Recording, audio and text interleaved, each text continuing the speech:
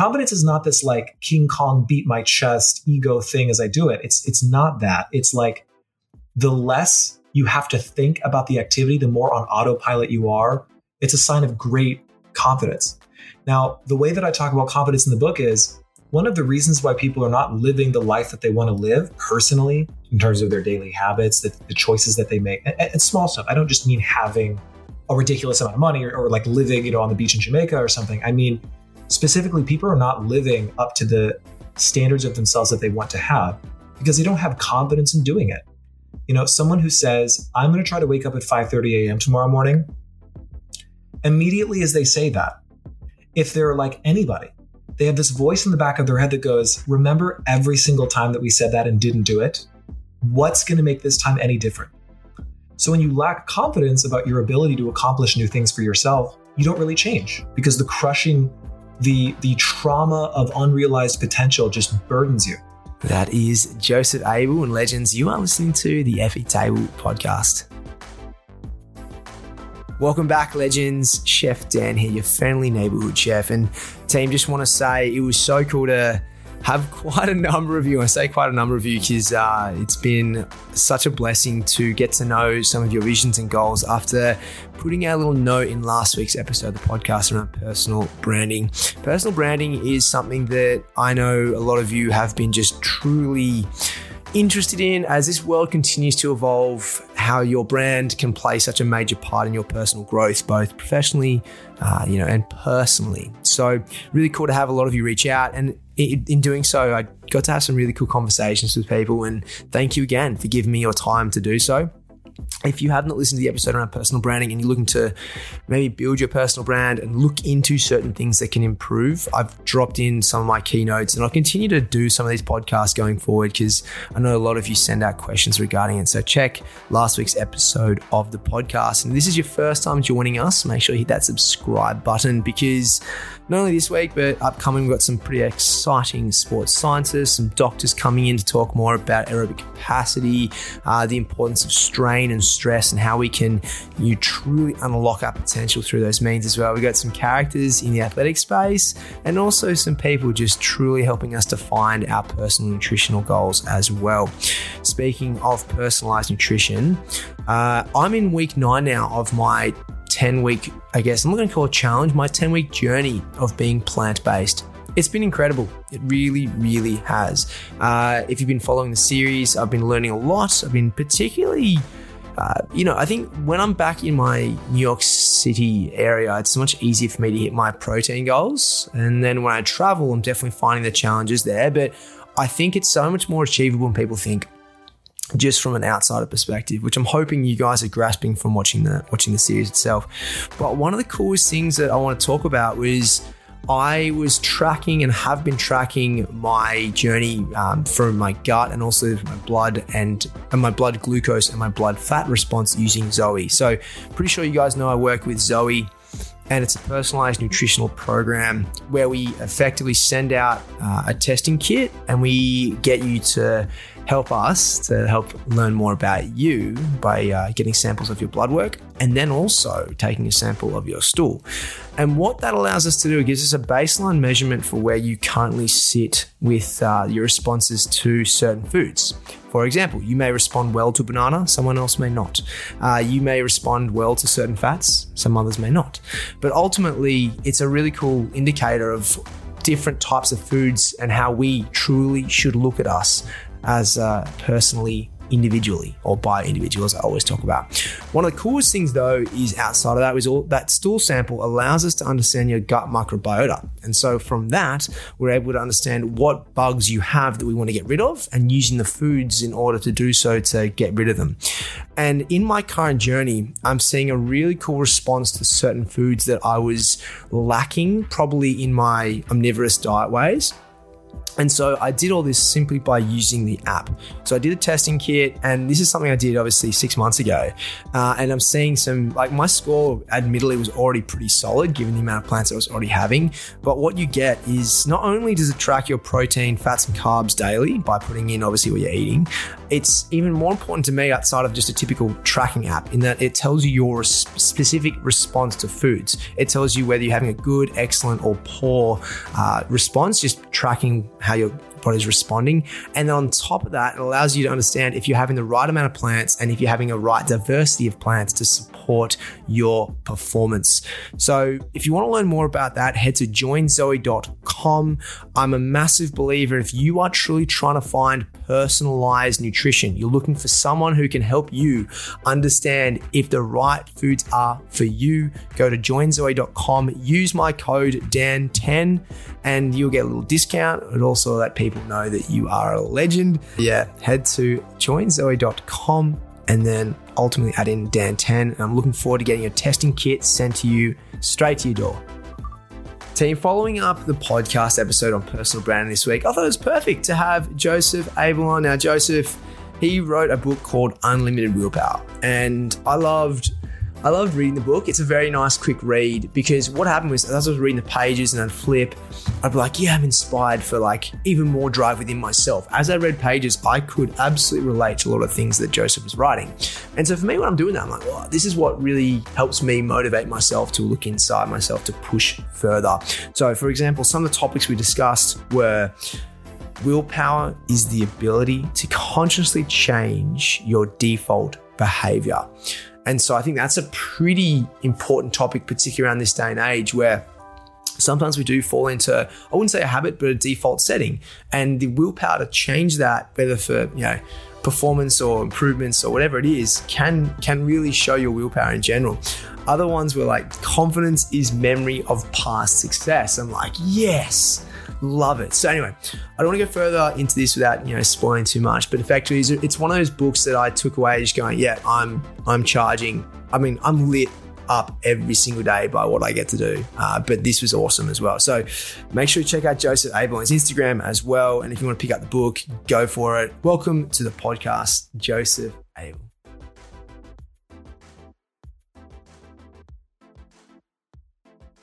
Joseph, my dude, welcome to the Epic Table podcast. Thanks for having me.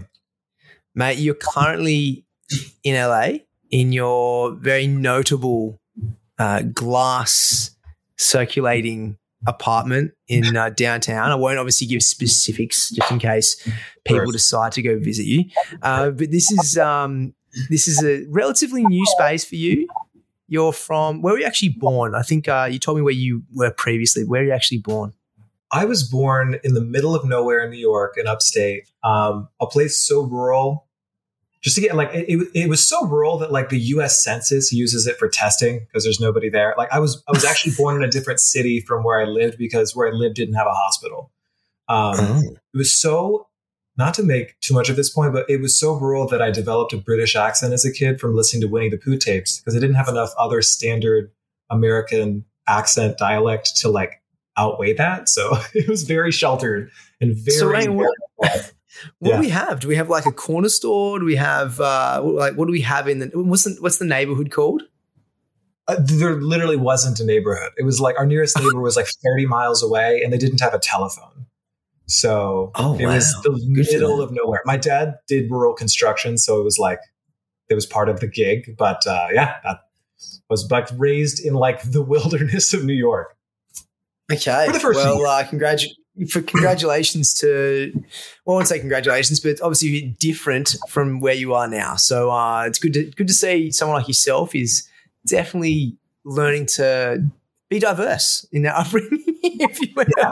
I don't like. I mean, it's definitely different for me from being from the northern beaches of Sydney to New York City. Let's say that.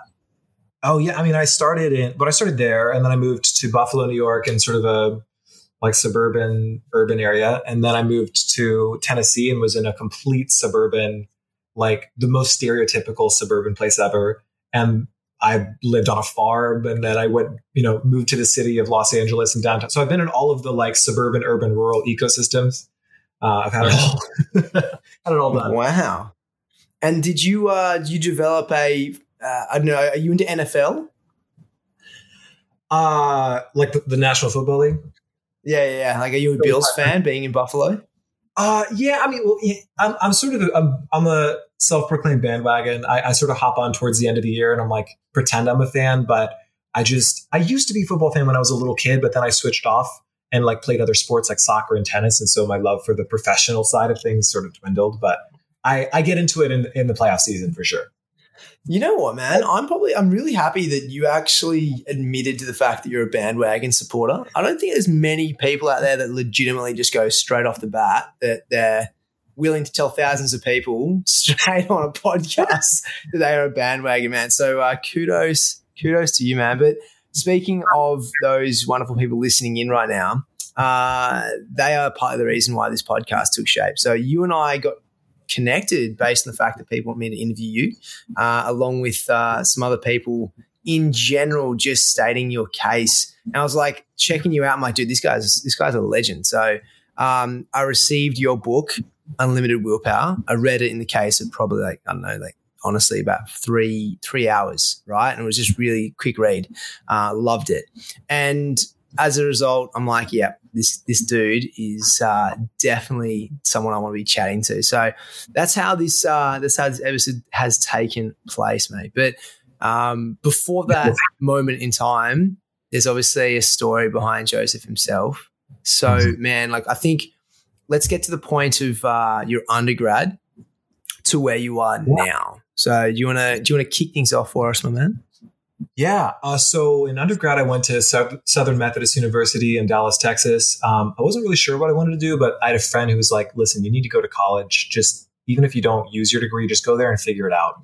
So I just before college had started a company called AcePeak, which is an education platform that teaches speech and debate to high school students. And in the interim period before I got to college, AcePeak started to grow from this sort of small gig where I was just going around teaching students to like the most respected coaching institution out there. And then when I got to college and started working on it in the background, what was a side hustle turned into a full-fledged company. I remember the day that the day I realized I was running a company was the day I took a class on how to use Excel and then used the sum function on the finances of the company. I was like, oh, okay, this is not just a little like tutoring gig. This is a full-fledged thing. And our students started to win nationals and do really well. Meanwhile, I'm finishing out my education and still wondering what to do.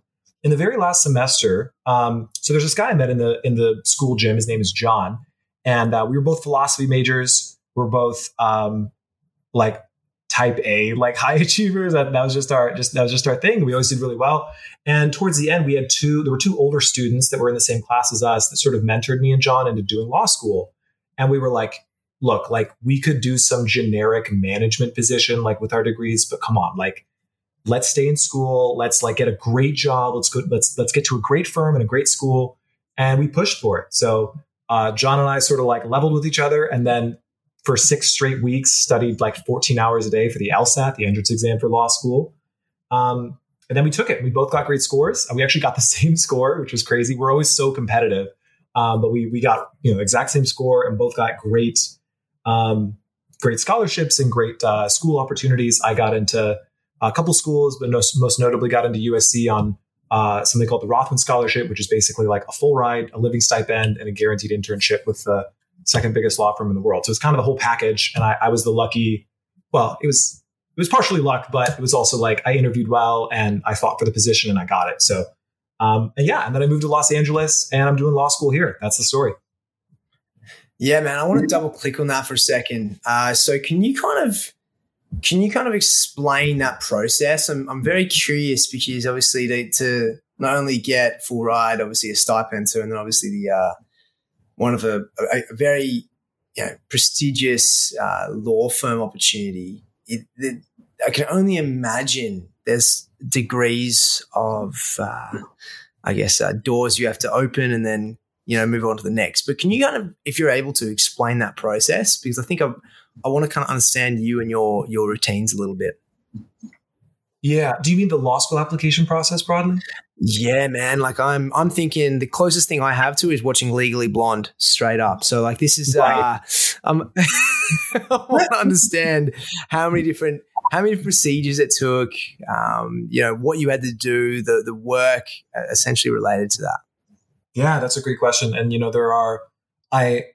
I really like that you're asking that too, because that's a question that so many people have when they're trying to get started into law school, which a lot of people that follow me on social media, that's their connection. They're like, okay, I want to go to law school someday. This guy did it well. How do I follow his footsteps? So the process starts by taking the LSAT exam. Anyone can take the LSAT exam. I'm not aware of any specific limitations on it, but you study for it, you take it. The LSAT exam is kind of weird because it's not like the MCAT for medical school where you would need to understand a ton of biology and microbiology and whatever else. It's like anyone could take an LSAT. It's just like puzzles. It's like word games. It's reading comprehension. It's like little puzzles. They're logic based. They're not just trivial. But anyone could sit down and take it and finish the exam. Now, the difficulty of the LSAT is that it's super, you're under a lot of time pressure. So the first time you take it, you feel demoralized because you barely finished like half of the questions.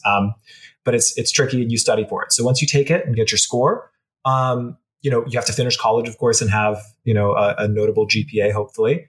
And then you apply with your LSAT and your GPA and your personal statement, which is basically a statement about why you're going to law school. You also, in sort of the last 4 or 5 years, law schools have started either requiring or at least accepting an additional diversity statement, which is a statement about what you contribute to or how you contribute to the diversity on a law school campus. And diversity, of course, is broad. It's not purely about identity traits or race or something, but it's broadly about how are you going to improve this space at law school. And then you apply. You shoot off your applications through a lengthy process and you wait to hear back. Sometimes you'll get interviews. Sometimes you'll get straight acceptances, what have you. You may negotiate between schools for certain scholarship deals and leverage hey, I have an offer at NYU. Columbia, you're going to have to do this for me, So you'll push for that. And then you'll make your decision. And that is the best day ever because you're finally done. Everyone always says the hardest part of law school is getting in, which is true. Everything else after that is, it's not easy by any stretch of the imagination, but it's a lot less stressful because at least you have a place at a school once you're there. And then, once you're in law school, it's sort of weird. Your first year at law school is 80 times more important than the last two for most people, because your first year determines your grades that you use to apply to law firms for your internship. So hopefully you get good grades and you get a great internship and you can work at a great firm. Of course, there's a lot of different avenues people take with law school. So it's not like the only way to do it is to work for a big firm. But yeah, that first year is super important. And then not that the last years aren't important at all, but the first year, the year to get that internship and the impression, that's kind of key. And then you graduate, take the bar and go to a firm forever. And that's your life. So wow. That's crazy. Okay. Yeah. Thank you for sharing, mate. Thank you for sharing. Super insightful. And I probably will not be doing law anytime soon. I'm never going to say never, because you just never know in this world, particularly with my just ability to go off on tangents. No, it sounds like you've had a grueling campaign, irrespective of it, man. But it's very interesting to note that the first year has much more of a impact on, I guess, the latter couple. Right. But yeah, man. No, now you see, there's always a stressful period. You just would have thought it's finally over, and then you get to the next one. So, but irrespective of that, you've managed to keep your head on, because yeah. What year are you in right now, man? I'm in my second year, so I'm wrapping up the second semester of my second year. Wow. Okay, cool. And this was all taking place, obviously, during that lovely transition of deep COVID, correct?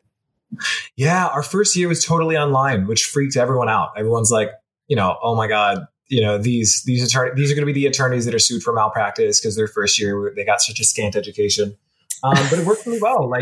The truth is that most, law is about accumulating your understanding of social rules. That's pretty much it. So if you know the rules really well and you know how to apply them well and you know the case law that built the rules we have, you're good to go. So, it's for me, the online format change didn't impact a whole lot. And for some people, it was a direct upgrade because they weren't as stressed with their commute or, and even when we did go in person, we all had to wear masks, which, it's just difficult to concentrate when you're breath is just like lighting your face on fire. You know what I mean? It's just an unideal and suboptimal environment anyways. But yeah, that was the first year. And then we sort of moved back in person now. But even then, professors are pretty lenient, and a lot of people will go online for a day because they're not feeling well. So it's just sort of the world we're in now, where everything that's in person has an asterisk to a Zoom option. So that's where we are. Yeah. I'm sure professors probably find it hard to it's like, I think it's like anything right now, and this is just broadly speaking, in any industry, when someone says they're sick, it's actually very hard for you to be like, well, and like say you're the employer or the professor or something like that, be like, well, that's, you're clearly sick all the time or whatever it is. It's very hard for you to justify or find any form of like, well, I don't believe them, purely because it could be, but also if you don't, it's a tough one to kind of really say, well, what you don't really have any legs to stand on right now is what I'm saying. Like even owning a restaurant versus also seeing friends back home in the educational sphere, and they're like talking about how they don't really have the ability to discipline in this situation. So I can understand where it is obviously a factor of safety. So I can understand where that comes through, but it is also for you amongst your peer group, a different form of environment to learn from.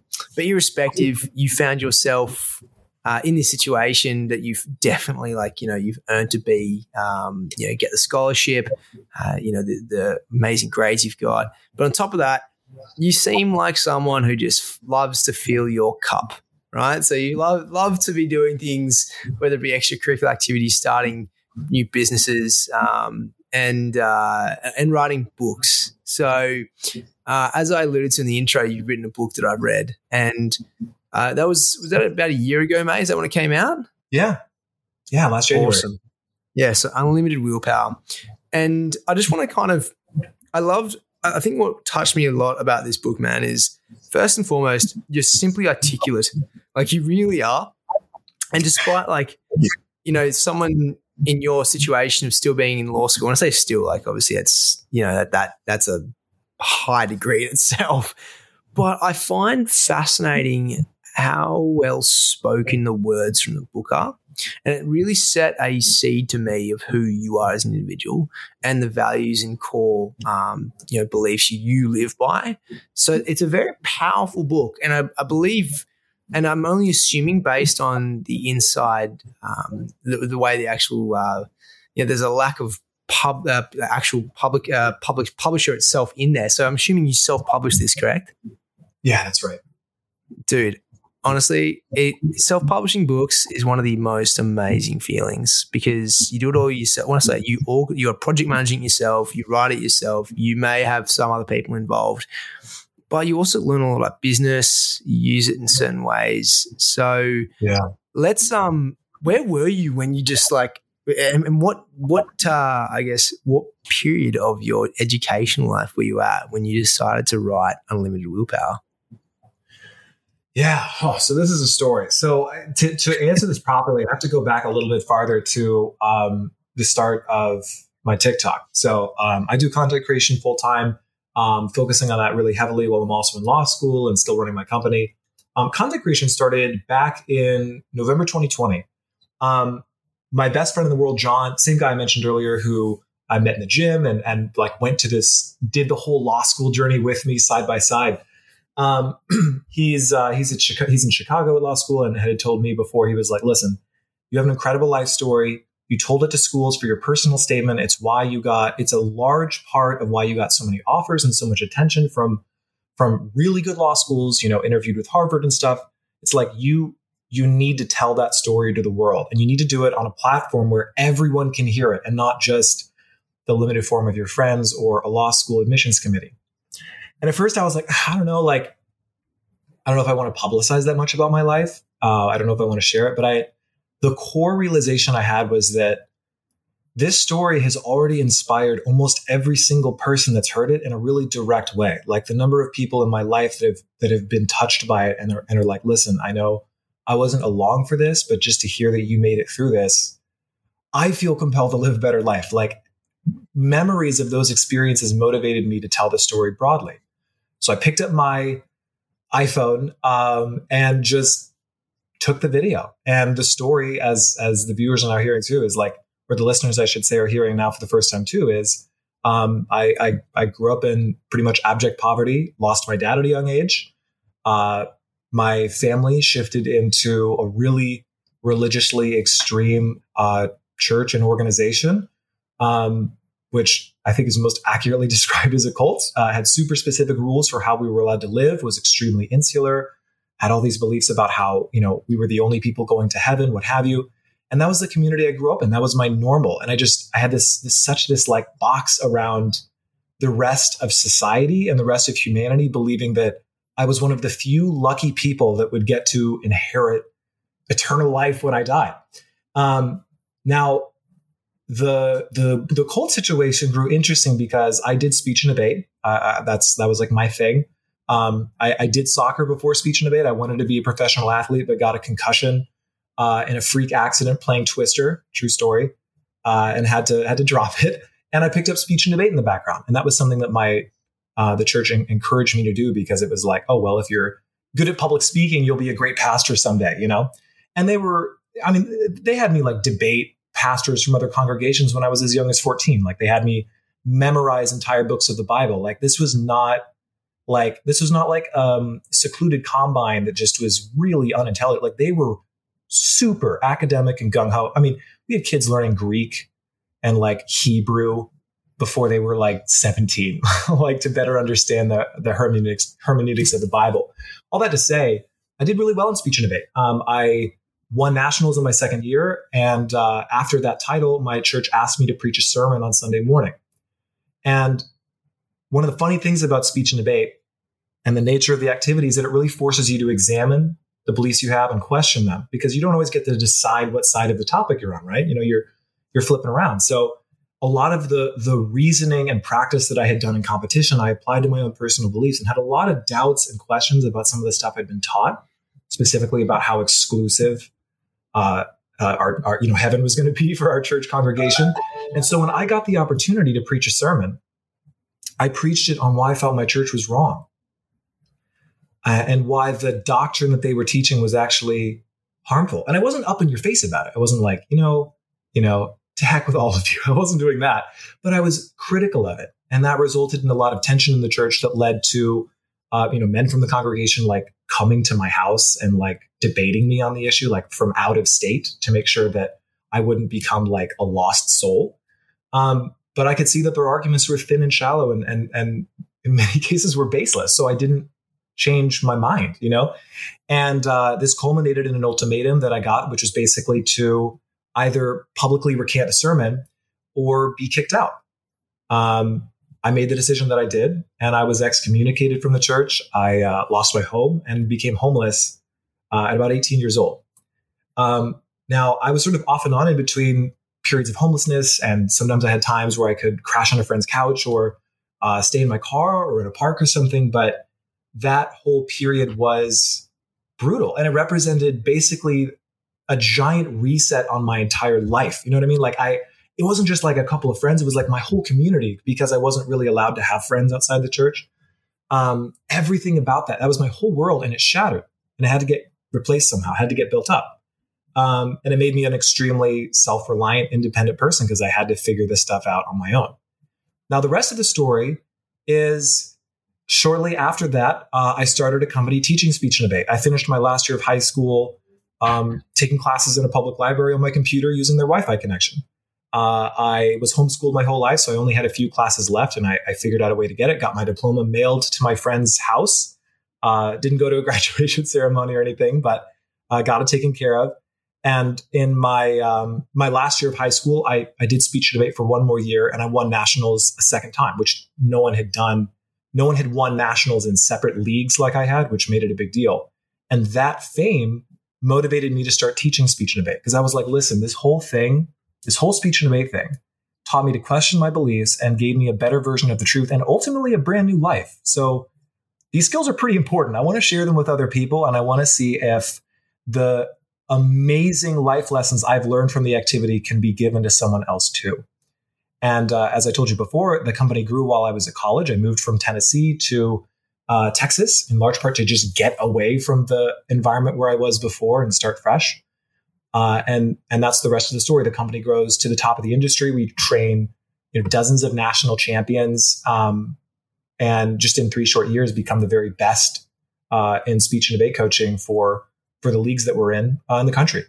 So that story, long as it is to tell over this podcast, that story was what I told in a 5-part video series on TikTok. And the very second one blew up.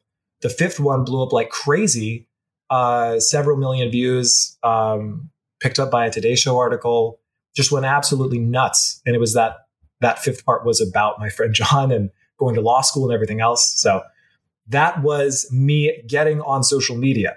And around the turn of the year, so January 2021, I made a video about everything I did in 2020, and it chronicled a lot of the things that I mentioned. Getting the scholarship from USC and locking in law school, getting a new car, starting a new company, moving across the United States, going viral on TikTok, everything else. So I chronicled that year in a video, and it too went crazy viral. And while I was on a live stream, I wish I could remember who it was, but this guy said, "Dude, write a book."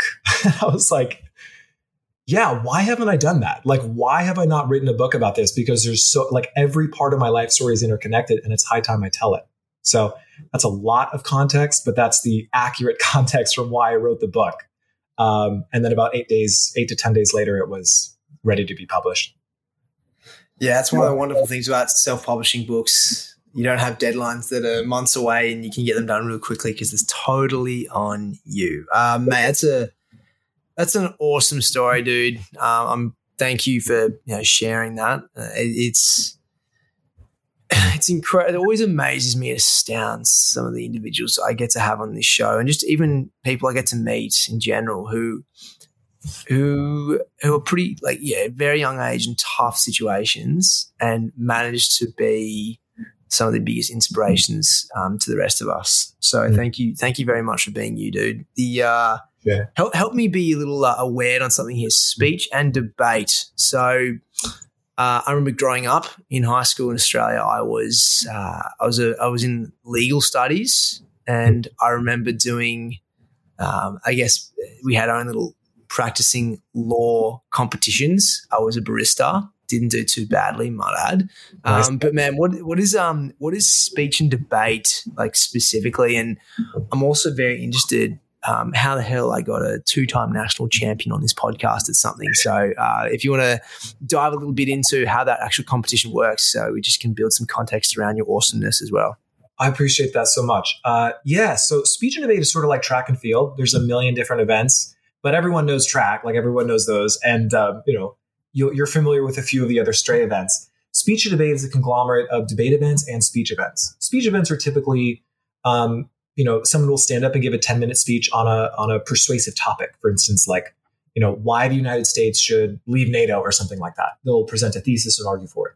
And there's other different kinds of what are called platform speeches, where you pre-prepare things. There are speeches where you don't have preparation. You sort of get a topic and you have to run with it immediately. But there's, not to say anything bad about speech, but the heart of the value of the activity in my mind is found in debate. And debate is simple. You're presented with a topic, you are assigned a side to it, and then you have to debate and convince some person judging you that your position is correct and your opponent's isn't. Typically that revolves around a statement that debaters call a resolution. So the resolution could be something like, free speech should be valued above a community's moral standards. And the affirmative team will make arguments about why that statement's true, and the negative team will make arguments about why that statement should be negated or why it's false. And this is the most important part about debate. It's not about the topic. It's not about the speech times. The most important part about debate is that it can be judged by complete strangers.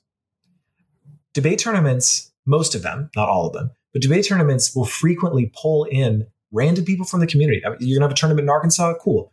Put out the flyers, get random people from the community in, woo them in with free snacks and whatever else, and get them to judge. And the beauty of that is that it forces high schoolers who are, I say this having been one, ostensibly emo, figuring out their place in the world, largely insecure, many of them.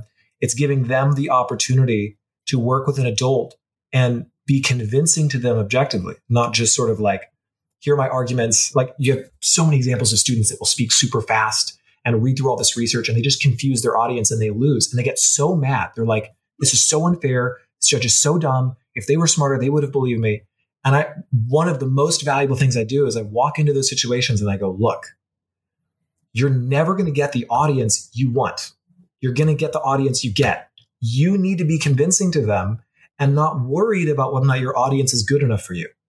So work with the, 45-year-old gardener who's pulling up to your debate round and couldn't care less about the topic. Work with them and get them to care. You know what I mean? So the main function of speech and debate is that you're putting yourself in this position where you have to convince somebody you don't know of your position, and you need to work with their biases. Students will get, upset. They'll be like, this judge is so biased. And like, I'm always in this position of telling them like, yeah, they are. Make them biased for you. Like that's the whole point of persuasion. So there's so much value in speech and debate. And even having done it and now having taught it for 9 years, I would confidently say it is the best extracurricular activity that a high schooler in the 21st century could do, because it's like archery is great. Don't get me wrong. But like communication skills are what is separating what's separating people from success and not success in this era. Yeah, dude, this is massive. Just to kind of, as I'm going through this, there's so many skills and just practices in general that people would develop coming out of these kind of exercises. I'm actually curious how many national debate champions have turned into presidents. I don't know, is there a study in that? Is there some data to back that up? Oh yeah. Very curious.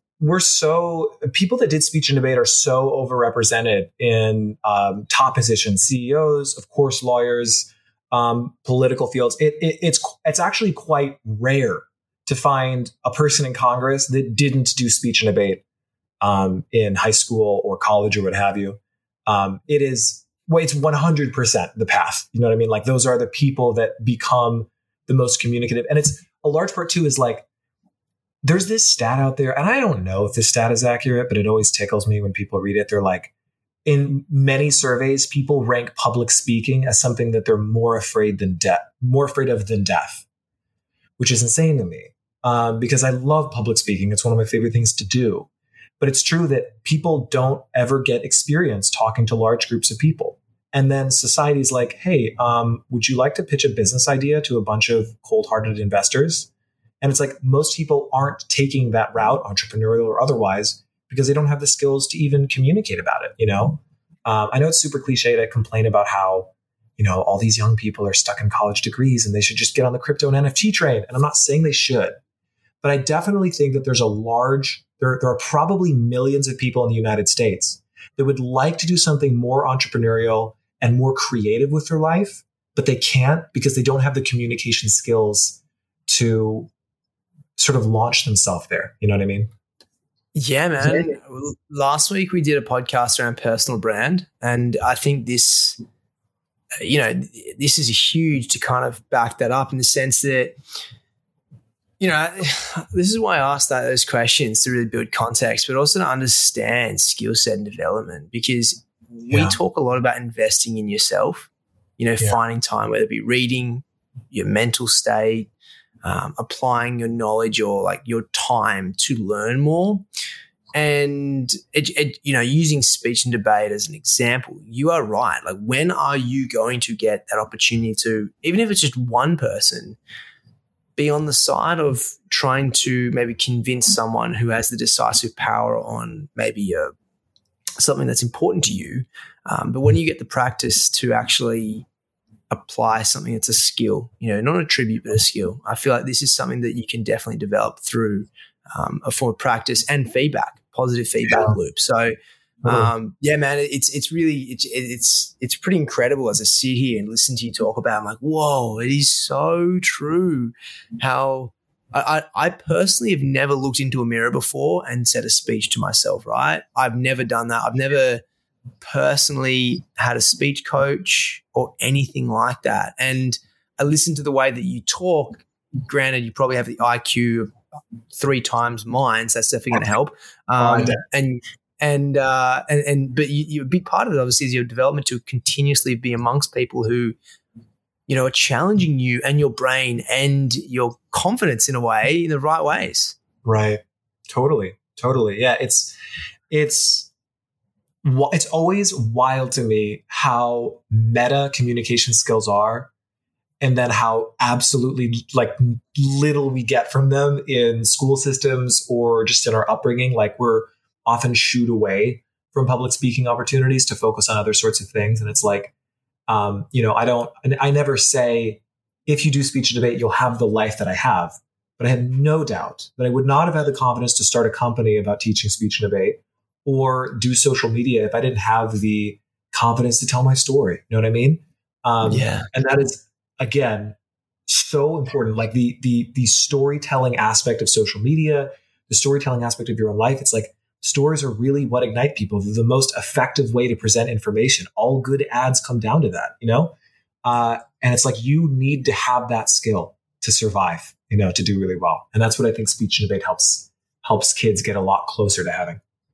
Yeah, man. And you do not have to be a high performer to get the benefits out of that, for sure. That can be a family environment. That can be absolutely everything. Although if you are trying to be someone in a high performing, more prolific environment, sounds like speech and debate would be the way to go. If you want more on that, and Joseph didn't actually ask me to say this, but I'll put links to all courses in the show notes as well. So, mate, thank you very much for sharing that. And it's really, really, as I said, that's unbelievably astounded me in learning more about that, because that's really cool. I'm also very competitive, so I've got 2 brothers, and I'd love to learn to completely outwit and debate them in any form of capacity possible.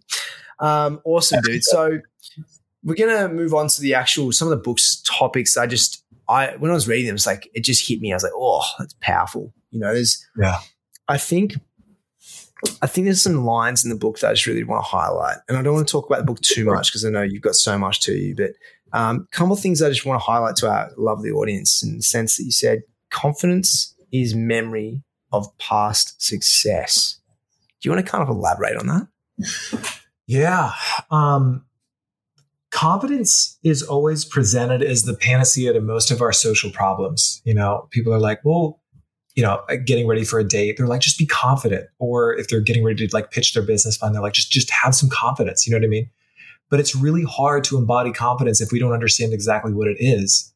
And way too often, confidence is almost described as like a personality trait. Like, some people just have it and other people don't. It's just genes. But confidence really isn't that. I think the most complete understanding of confidence is, as you explain the definition, it's the memory of past success. So, like, for instance, you tie your shoe in the morning, you're not sweating. You're not, lips are not trembling. You tie your shoe in the morning and you get off to your day and you don't even think about it. You barely even remember doing it because you've done it so many times that you know how to do it well. Bicycle, same story. You know how to ride a bike. You're confident doing it and you don't think about it anymore. Confidence is not this like King Kong beat my chest ego thing as I do it. It's not that. It's like, the less you have to think about the activity, the more on autopilot you are. It's a sign of great confidence. Now, the way that I talk about confidence in the book is, one of the reasons why people are not living the life that they want to live personally, in terms of their daily habits, the choices that they make, and small stuff. I don't just mean having a ridiculous amount of money or like living, on the beach in Jamaica or something. I mean, specifically, people are not living up to the standards of themselves that they want to have because they don't have confidence in doing it. Someone who says, I'm going to try to wake up at 5:30 a.m. tomorrow morning, immediately as they say that, if they're like anybody, they have this voice in the back of their head that goes, remember every single time that we said that and didn't do it? What's going to make this time any different? So when you lack confidence about your ability to accomplish new things for yourself, you don't really change, because the crushing, the trauma of unrealized potential just burdens you. Dude. Yes, that's what I'm talking about. I'm like, I'm on the affirmative side of this. I'm in the stadium stands, just absolutely cheering. Massive, dude. I think that example of the shoe is like, far out. Like, listeners, how often do you actually recall tying your shoes from the morning? Or actually, you know, to be honest, I know a lot of the people sometimes not even wearing shoes anymore. They're wearing slip-ins, so they're just bypassing that absolute argument altogether. So we'll think of something else.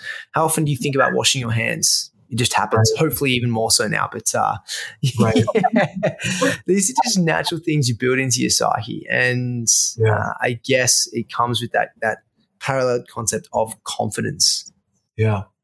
Yeah. And it's, you know, the what's interesting to me is confidence is not this tool that we should like cultivate and then deploy when we need to do something kick-ass, like start a new company or give it a super important speech to the board about some new business opportunity. Like, that's not what that is not the domain or the exclusive domain of confidence. It takes a lot of confidence to say, you know what? I'm sick and tired of waking up at 10 a.m. after the day is already, you know, a third of the way over for most people.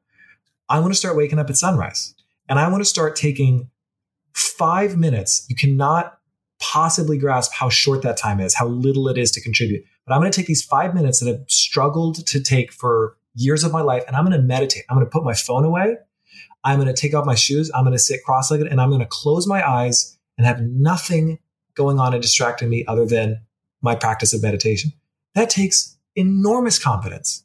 In some cases, a lot more confidence than doing some of the things that society requires us to, like apply for a job or go to school, things that we don't, for many of us, it's like the social pressures are going to push us there no matter what.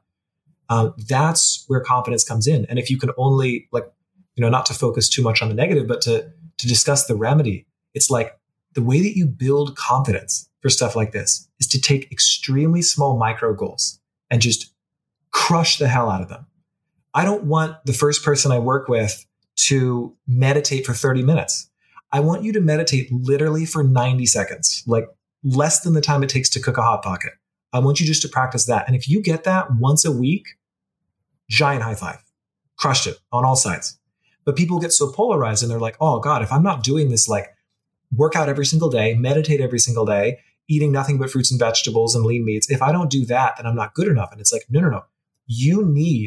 You need to memorialize the extremely small micro accomplishments that you get on a daily basis, because those are the things that are building confidence. Like I've meditated every single day for the past 536 days. Like I've not missed a single day. And the reason why is because I started really small and I screwed up a lot. And every time I screwed up, I just inched myself closer to the goal and practiced those tiny little increments over time. And more than that, I made myself feel good when I accomplished them. I wasn't just sort of like, well, you're nothing yet. I was like, I would celebrate when I got in my 3-minute meditation. And as a result of that, I had the confidence to do it over and over and over again. Do you feel that, I don't want this to be a loaded question, but, and so that for that reason, answer honestly, did you feel by championing yourself after the feat of just honestly, and I call it a feat because I know a lot of us still struggle to sit still consistently for 3 minutes, which sounds like such a short amount of time, but at the same time, a long time. Right. Did you feel joyous, and did you feel the serotonin pumping through you through that, or was it did you have to kind of force it upon you to start meditating? No. As a result of meditating, the ability to, I think you said you were, you were stoked once you, not because you finished, but because you achieved the ability to be consistent at, meditating every single day. I think we often in a space like this don't actually champion ourselves. You know, it's, we definitely, I wouldn't say rely on other people, but other people have to do that for us. So when you achieve something like this, like without a doubt, to quite a lot is actually like, you know what, I did it. I did something that to other people would be hard, or even to myself I previously wouldn't do. So why shouldn't I celebrate this feat? And I want to know, is that something that you forced upon yourself verbally to then motivate you to continuously apply it? Yeah, no, I like the language that you're using. It's championing yourself is precisely what's missing from so many people's goal analysis of their routines and their daily decisions. And yeah, no, I mean, I would. So I started meditating when it was during around a year's time frame where I was living on some farm property, and they had this open field. I would walk into and meditate shirtless. It sounds like, I know this sounds ridiculous, and people sometimes make fun of me when I say it, but like, this is actually what happened. Talk us to the actual practice. Talk us to the actual practice. Don't shy away from it. Put us there. We are in your visual representation. Detail. I would walk out right around sunrise, and I would meditate shirtless in the field for about 20 minutes. And I worked up to 20 minutes because I knew that it was really uncomfortable. I knew that I really wanted to stay in bed, and that was the surest sign that I needed to get the hell out of it. I was like, I knew it was during that. It was for context. It was the year in my life where I was in between. I just sort of begun some of the homelessness phase and some of the, crashing on couches phase. I was in the midst of that before I even got to my undergrad. And I was like, I know that I'm going to need to do something insane with my life. Like, I know that the life that I'm living now, and this is just as an aside, this is a method of thinking about your current life and your decisions that's been very powerful for me. And it's this.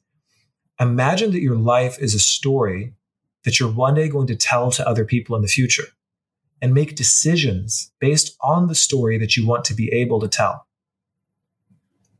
And the story that I wanted to tell is that I overcame everything, that I became more than a statistic. I stood on the outliers and said, look, I'm going to do something truly astonishing with my life and my existence, and I'm never going to settle for less than that. And so I knew that part of getting there, before I could just launch my company into the ether or whatever else, meant that I had to be an extremely disciplined person.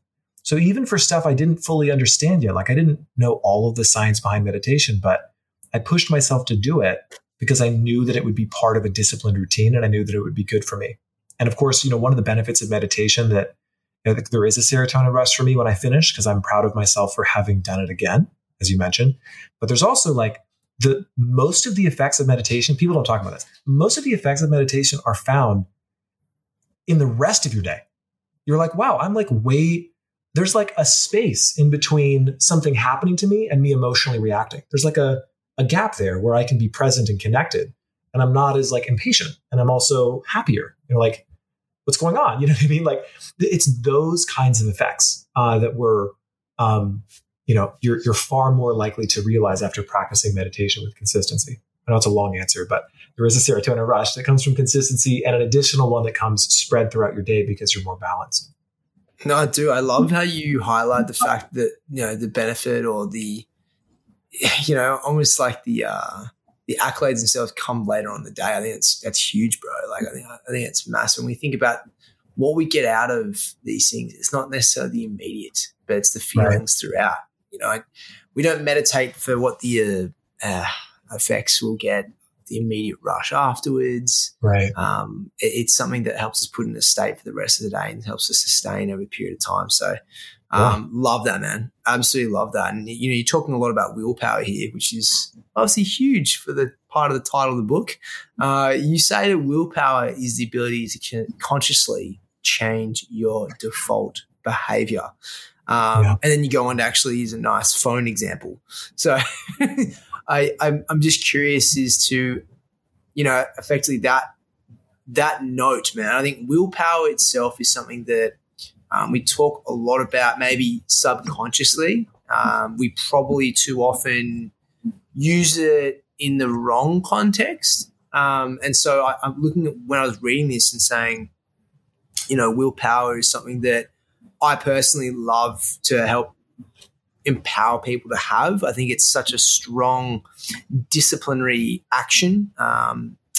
And so reading your notion of the ability to consciously change your default behavior, that's a lot, because it's so true that too often we get into habits that are good and bad. But irrespective of that, say you're putting yourself in a position to change and actually enact that change, that uses willpower.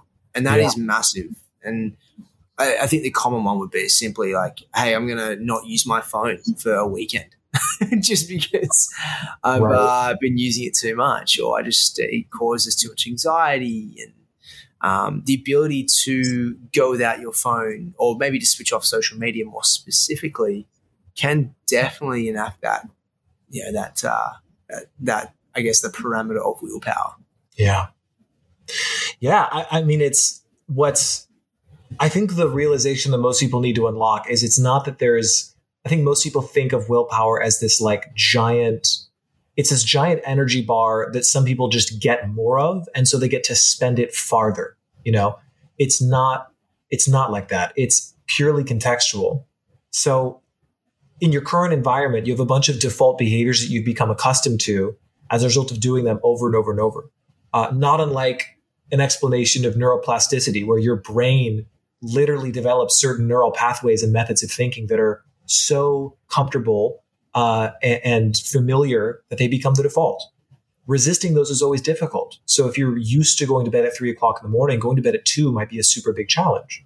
But the solution, like the way of getting out of ruts and out of personal habits that are bad for you, it's not like you're going to wake up one day and change all of that. It's really slow and it's really minor. You just make slight tweaks to your environment until it's optimized for what you want. So, somebody, let's say they don't eat well. They eat primarily like fast food and processed foods, what have you, and like no vegetables, nothing. Definitely a period of my life where I was doing that.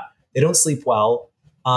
And they're doing very little to better themselves. It's like the start can't be fixing those. It has to be with one really tiny act of resistance, one stiff arm to one area of your life. And that's, again, because, willpower is in many respects a finite resource. It's like you cannot change everything in your life all at once. You spend that first little bit on the change that you want to see, and then you make that the default. So now for me, the default is waking up at 5:30 in the morning. It would actually take more willpower to sleep in until 9. Like I couldn't do it because I'm simply not used to it. So it's about changing what the defaults are. And with the right gradual process, you can make the default something really impressive. Massive. Dude, I love that. That is huge. A lot of resonates. It's so good, man. It really is. And I think we talk about morning routines. We discuss habits or healthy habits. And I think it is important to kind of address willpower and its role in either creating those or adjusting them. So it's I'm really glad you highlighted that. So massive, dude. And I love the segue we had the opportunity with, because you touched on food and how food has played a huge role pretty much recently in your life. Well, it's obviously throughout your life, but very recently it's had an even bigger impact. I know you've talked and you've actually had a viral video about this, but specifically around your philosophy on food.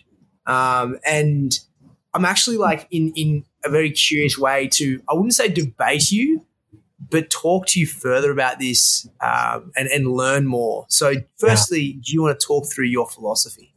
Yeah, absolutely. I guess for some context. So I always had to cook because I didn't have money and couldn't afford to purchase food out. So I was either in the like undergrad cafeteria or I was cooking for myself in my dorm room. And that was just what I was used to. I mean, I didn't grow up with money either. So my family, we were always cooking. Going out to eat would be like a very special occasion. It would be like, we would know about it weeks in advance and we'd be looking forward to it and be like, we're going out to eat today. That would be the deal. So I knew how to be self-reliant and cook. And that was just sort of but it was a survival instinct, nothing really more. And then I went to my first college house party. And when I walked in, it was like it could have been a scene from a movie. It was like the most beautifully stereotypical house party I've ever seen. Pretty much everyone there has like their own nickname, people playing beer pong, Super Smash Brothers in one room. Like it's just vibes are on. It's a great time. And I just started undergrad. So it was the first like house party experience I had period. I've hit it off with everyone really well. We're getting along. And one of my friends, still my friend to this day, his name is Splat. Pretty much no one else knows his real name, but we all call him Splat. And if you ever met him, you would understand. It's a great description of his personality. He just puts himself out there. He's like, hey, we're thinking about getting some food someplace. He's like, are you thinking about it? I'm like, yeah, but I'm like, no one wants to drive, like no one wants to do an Uber Eats situation. And I was like, how about I just like cook? This is like 2:00 in the morning at a house party. Like everyone looked at me like I grew a third head after the second one. And I was like, I was like, is that is that cool? And they were like, can you cook? I'm like, yeah. I mean, like, do you ever cook? And they're like, no, dude, we just order food. And I was like, oh, all right. Well, I walked over to the fridge and it was like truly a MacGyver situation. There's like nothing in there. There's like some beans, a couple slices of bread, a few eggs.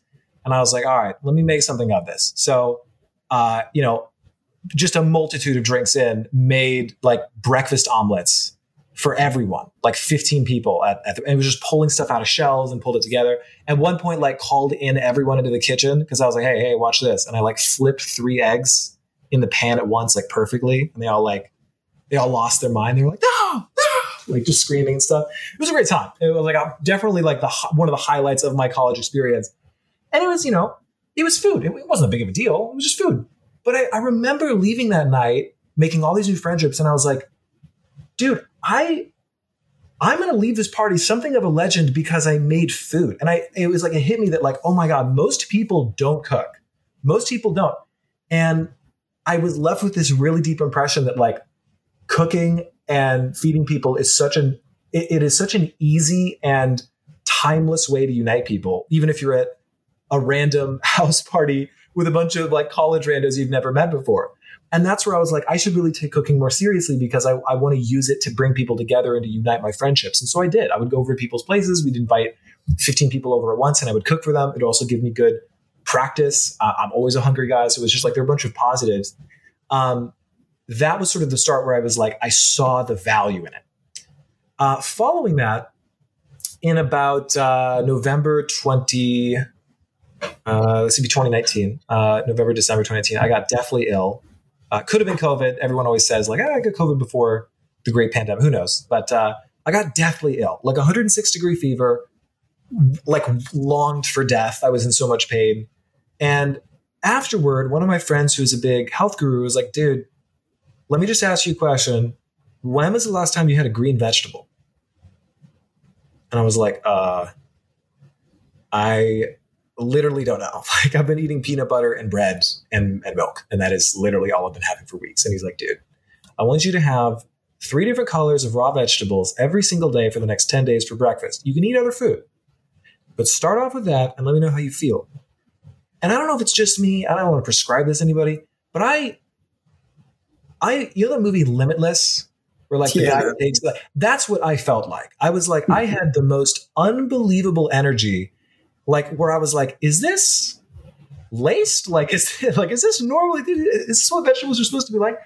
And it hit me where I was like, it was the first time where I had such a profound change in my nutrition that I was experiencing this difference in feeling every day because of the way I was eating. So I've got this story about uniting people through cooking. And I have this transformative experience where I change my diet and experience this amazing feeling throughout my day that is itself interesting.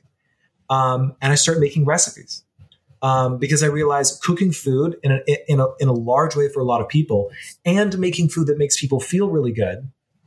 I mean, that is a confluence of the 2 things that I've just experienced here while I'm at college. And so then I started cooking and creating recipes, etc. But the big thing I took away from it, especially is that, because I said before I cooked, and it wasn't like the first time I cooked, but it was after I got really sick and started eating vegetables and whatever else, I realized the most important aspect of eating to me is not how the food tastes, it's how the food makes you feel. Now, terrible tasting food probably won't make you feel like that. So you don't eat garbage, you know what I mean? But definitely the more primary factor to me is the feeling that I get from eating the food that I have. And that philosophy, food and feelings, is, I think, what's primary to my time in the kitchen. Dude, thanks for sharing your story. We actually have some parallels there with our friends not having any understanding of cooking and how much they love it. It was I remember that a few years ago for me as well. But dude, that's massive, man. I'm so stoked to hear that through, I guess, becoming self-reliant, and through that was a kind of form of survival that you have landed yourself with these principles. And the philosophy of how you feel is so important. Like, it really is. I always say the most important thing with my food philosophy is taste, right? Hence why I was curious as to how you kind of went about that statement.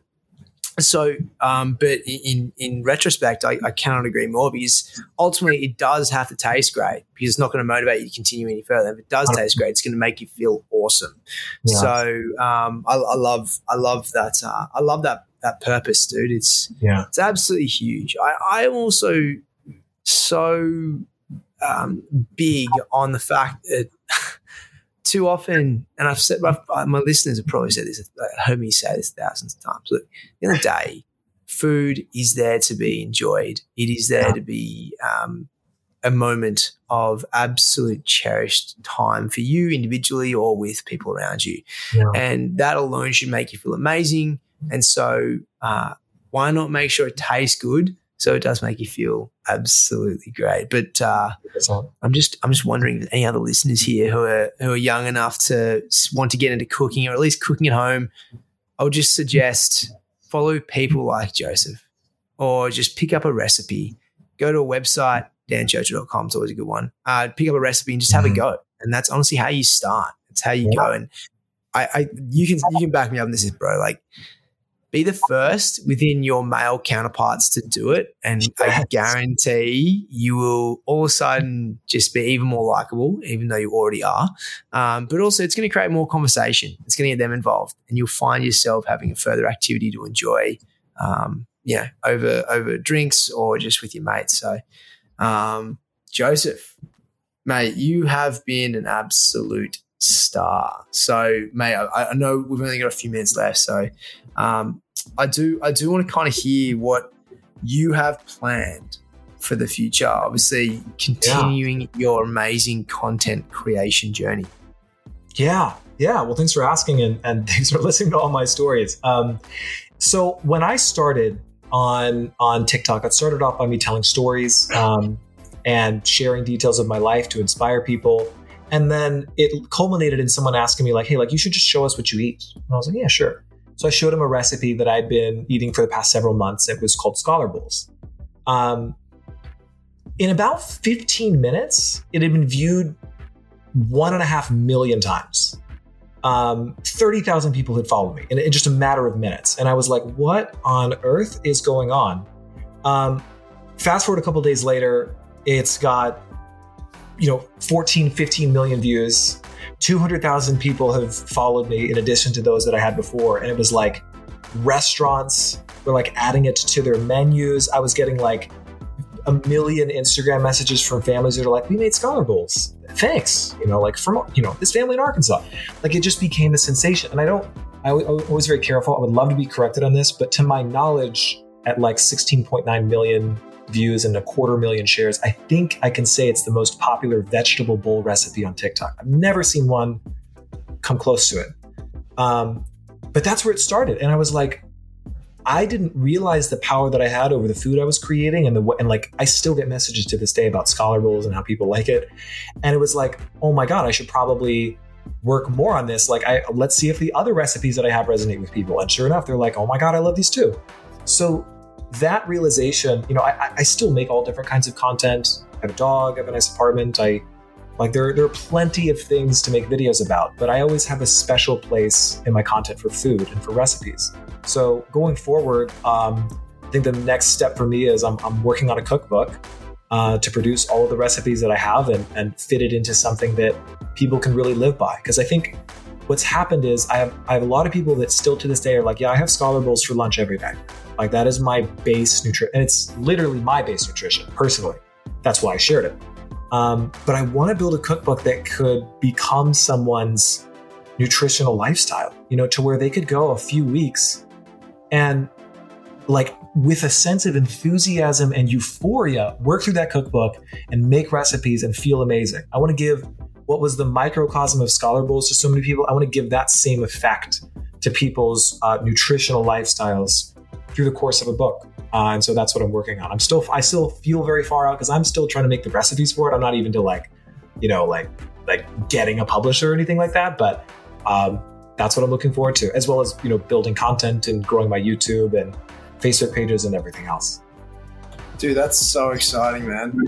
Look, I'm absolutely here for you if you need any form of tasting. I know that's always the most common response I get. But no, if, mate, I'm here for you in any way you need. So I'm definitely going to try making one of these awesome scholar bowls. I do need to get my view situation on point too, because you got a beautiful view of downtown LA as you are cooking this awesome scholar bowls and everything else. So, mate, speaking of your socials, where is the best place for people to follow you, man?